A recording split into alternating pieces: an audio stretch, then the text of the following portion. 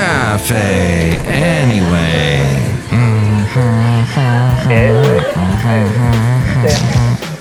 Mike's Daily Podcast. The last podcast was called Tape, and this is FF episode 2659. So, Mike's Daily Podcast. Do we call this one Records? I don't know. Tape, Records. Can't think right now. It's too difficult to think when you're singing on the fly. I don't know why I have to swallow and say Mike's Daily Podcast. Okay, I guess we got that through that little song. That was one of my more artistic, kind of artsy songs. Mike's hey, I'm going to have a daily band podcast that met at an art school in San Francisco. I'm going to have my first band on, my first interview into an interview, as I call the segment. I have not done one of these in about 6 years. Oh, I know it's going to show, but that's okay, because I can't wait to bring it to you. It's going to be probably Monday or Tuesday is when I'll do it. But yeah, looking forward to that. It's been a long time. Someone reached out to me that I don't know who they are. I guess they promote new bands and groups, and they took a chance on me. They go, "Oh, would you like to have our band?" I go, "Sure." They sound great. They're a bunch of local people. Well, most of them anyway. And I think they've got some potential. So I will do that. If you're not into listening to me interview band, look, let's be honest. Most of the band interviews are horrible today. What were your influences? Well, of course I'm going to ask that question because, you're going to want to know that. But I want to know, what is it really like to be in a band today? To be young and in a band in this world of all these different ways to promote yourself, in this world of you get instant feedback. And here's today's podcast picture. And that may not be so welcome. The podcast picture is from Lake Chabot in Podcastro Valley. Monday is when we did this. And I'm standing over by some ducks. See it at mikesdailypodcast.com. And the cool inside of the Hyatt in San Francisco, if you've not ever been, you should definitely check it out. And if you aren't going to go there anytime soon, go to mikesdailypodcast.com and you'll see a picture of it, and you won't need to go. And then I've done that all for you. You're welcome. So if you're listening to this, the late great Basil the Boxer, he went to Lake Chabot with me many a time and wanted to chase the geese and the ducks. Sorry, ducks. Yes. So if you're listening to this on the 18th, which you probably are, it is National Fajita Day. Addenda with Keva. So glorious. And when you order them in the restaurant and they show up on that sizzling skillet. Fabagoo. Things to do. Maybe you want to wash it down with the other thing it is today, National Pinot Noir Day. Or, not generally, fajitas, margaritas, right? Am I right? Yeah? No? Woo! It's also National Ice Cream Pie Day. Might want to have that for dessert. No. You will travel into the incredible universe. A Mexican food restaurant. My gosh, of course, it's flan. But yes, National Ice Cream Pie Day. And they name a lot of these holidays like this, where they name a particular day.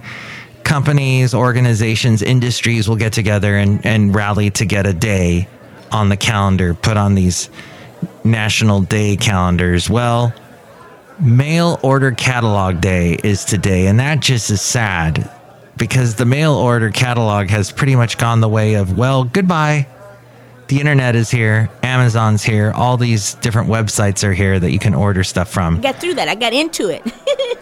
Once upon a time, it was a thing. National Mail Order Catalog Day today. And if you would, I know in some parts of the country, they would use those because they get them for free. They would use those as toilet paper. So is it National Toilet Paper Day? I don't think so. This show is clean. If perhaps pretty much. Maybe that's the word I wanted to use, was perhaps. If that's a reference to my cat, Rocky the cat. He's got lots of fur. Perhaps it is the 19th that you're listening to this. I think that's Saturday, isn't it? Yep. Guess what? The 19th is National Potato Day. Wow. Let's hear it for the potato. What will we do? I was just watching one of my favorite YouTube channels, and the guy was at the Potato Museum in Idaho. Of course, it's in Idaho. And it just had every possible thing you'd want to have about potatoes, including a restaurant. Kathy's Corner. Kathy's Corner. I guess I don't have to go there now because the guy did a pretty thorough video. It was a lot of, oh, look, here's a collection of potato heads, Mr. Potato Heads. Oh, look, here's potatoes and their important impact on America. Actually, from what it said, they originally came from Peru, and the Spanish colonizers took them and brought them back to Spain, and then somehow it made it to Ireland. I don't know. Cassette copy. At any rate, there you go. Potatoes. Okay, so it's no small potatoes. What's going on in the world today, with all kinds of things happening with the world, with the thing that Mike is talking about. That's what's he talking about? Well, I'm talking about getting out there and trying to ignore all the sadness that you see in the news and enjoying walking your pet. People get stuck on stupid, So, did you know what the most pet-friendly city is? Now, this makes no sense to me. I guess, well, Scottsdale, Arizona is what it says. I'm not sure exactly why. Has the most pet businesses per square root of the population. Oh, okay. Bans mutations. I guess the city with the fewest pet businesses per square root of the population would be Newark, New Jersey. As we go outside of Café Anyway, where we bring you Mike's Daily Podcast, somewhere in Podcastro Valley, the last place on earth.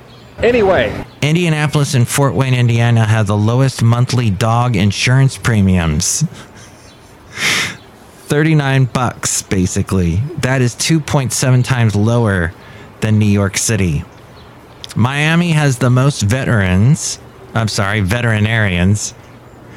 Not the most veterans, but veterinarians. The most are in Miami? What? Per square root of the population. And that's also more than Newark, New Jersey. It's gotten almost 100 times more than Newark, New Jersey. Poor Newark, New Jersey. It's tough to have a pet there. And Columbus, Ohio has the lowest average veterinary care costs. For the annual exam, it's only $40. That is 2.7 times lower than Plano, Texas. That has the highest.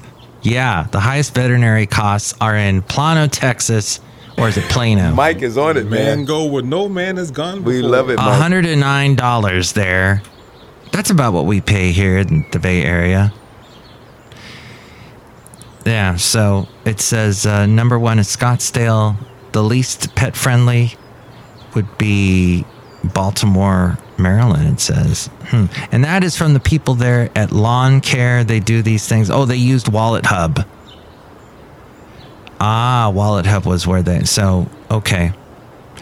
Thank you for giving me... Over 90.5 million U.S. pet-owning households have spent $136.8 billion last year on their wonderful fur-haps companions. So, very good. Wallet Hub sent that to me. They got all kinds of interesting information there on Wallet Hub. So, adopt. Many animals in shelters and rescues need permanent, loving homes, and the cost to adopt an animal from a shelter or rescue is significantly less than purchasing an animal from a pet store or breeder. Never, I hate saying never, but we really need to adopt the animals that need to be adopted, that need to be rescued. I guess all animals need to be rescued, but There should not be breeding facilities anymore. I know it's a complicated situation, but This is Mike's Podcast Picnic. that's how it needs to be. What's it say about rabbits? While puppies and kittens are adorable, shopping for an adult pet will also likely mean they have had their initial vaccines and are sterilized. Yes, adopt the adult pets. Adopting your new pet from a shelter or rescue will also provide pets who are vaccinated and sterilized, and adoption rates are often lower than breeders or pet stores, so they need all the help they can get. Dang. You know what? I'm going to hang on to this email. If you would like me to send this to you, this is very helpful, but I can forward this to you if you want. Just email me, mikesdailypodcast@gmail.com. That came from Diana Polk.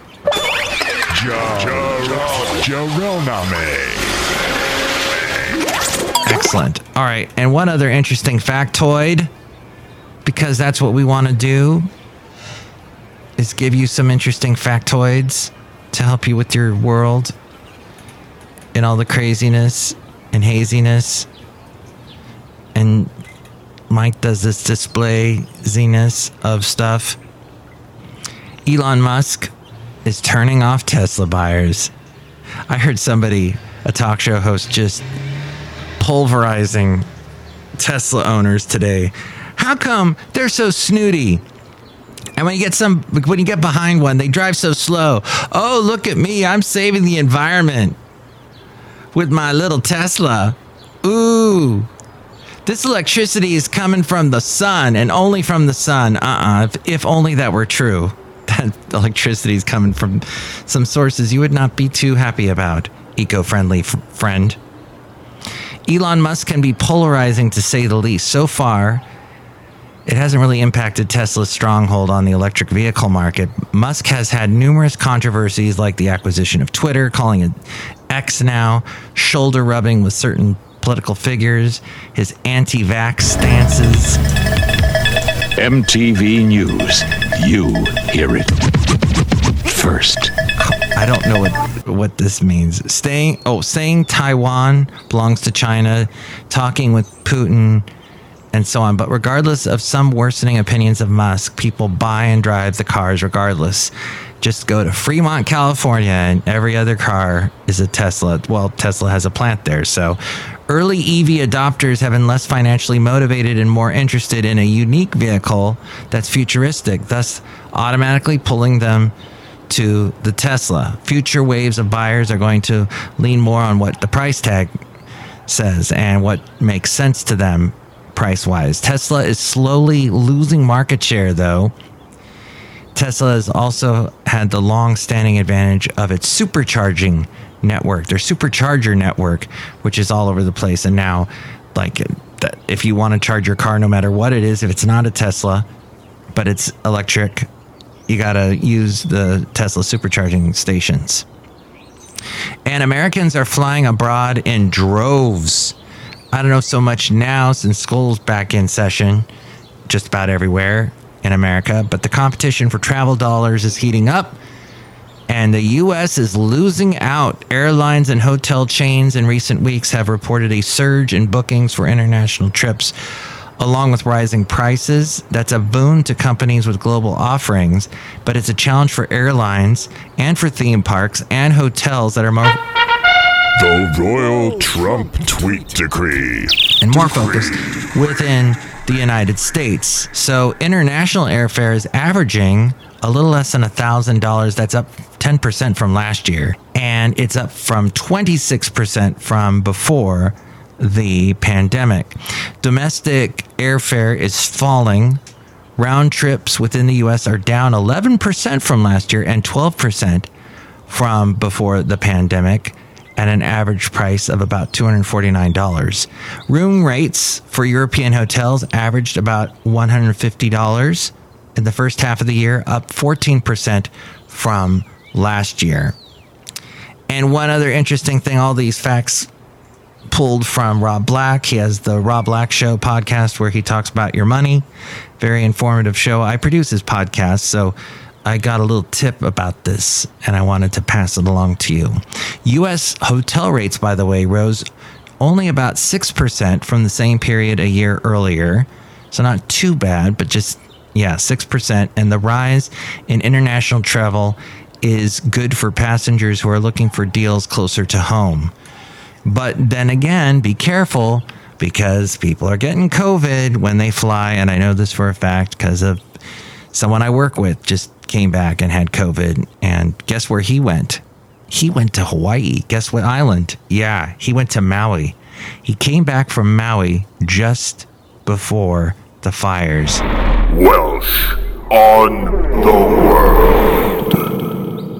Warren Buffett says he's not worried about the downgrade in the U.S. economy from Fitch. Did you hear about that? Our U.S. downgrade credit. There are some things people shouldn't worry about, he said, and this is one. Yes, and let's see. Oh, Moderna gained a 1.5% boost on the COVID vaccine outlook. And finally, pizza influencers are wanted. All influencers, that could be anybody, can be an influencer now. There's so many platforms to influence on. I will never be an influencer, partly because I will never go on TikTok, but you can get $100,000 to make content for pizza delivery apps. Oh, no, wait, one pizza delivery app in particular, and that is Slice. Slice assisted over 19,000 pizzerias to get online. Magnification. That's fascinating. Outside of Café Anyway, somewhere in Podcaster Valley, look who's here. Hello, Mike Matthews. It's Chely Shoehart, gift shop supervisor. I'm an influencer. Give me $100,000, Mike Matthews. When you are a man, sometimes you wear stretchy pants. It's not me, it's Slice, so... Okay, Mike Matthews. And I'm also going to influence people to buy my snow globes. Look, here's a pizza snow globe, Mike Matthews. Oh, yeah, look, there's a little piece of pizza in it. That's kind of disgusting. Look who else is here. Oh, Mike, this is Floyd the Floorman. And this is John Deere, the engineer, Mike. All that was fascinating stuff. It's almost the end of the week. Yes, thank goodness. But it's been a much better week in that I had a lot of people out because of COVID and had to fill in for people. So it was a lot busier last week, but I'm enjoying it. I'm noticing a considerable amount of calm happening. Magnification. So I'm taking it and running with it and enjoying it.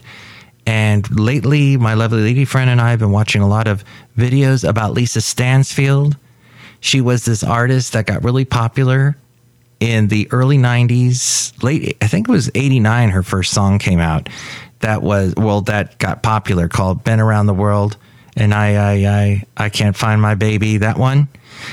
And I didn't realize that she was in a band called Blue Zone. Blue again. And we got the band Bluetopia coming up on Monday or Tuesday, somewhere early next week. But Blue Zone was the band she was with initially, where she had a song that got kind of popular called Jackie.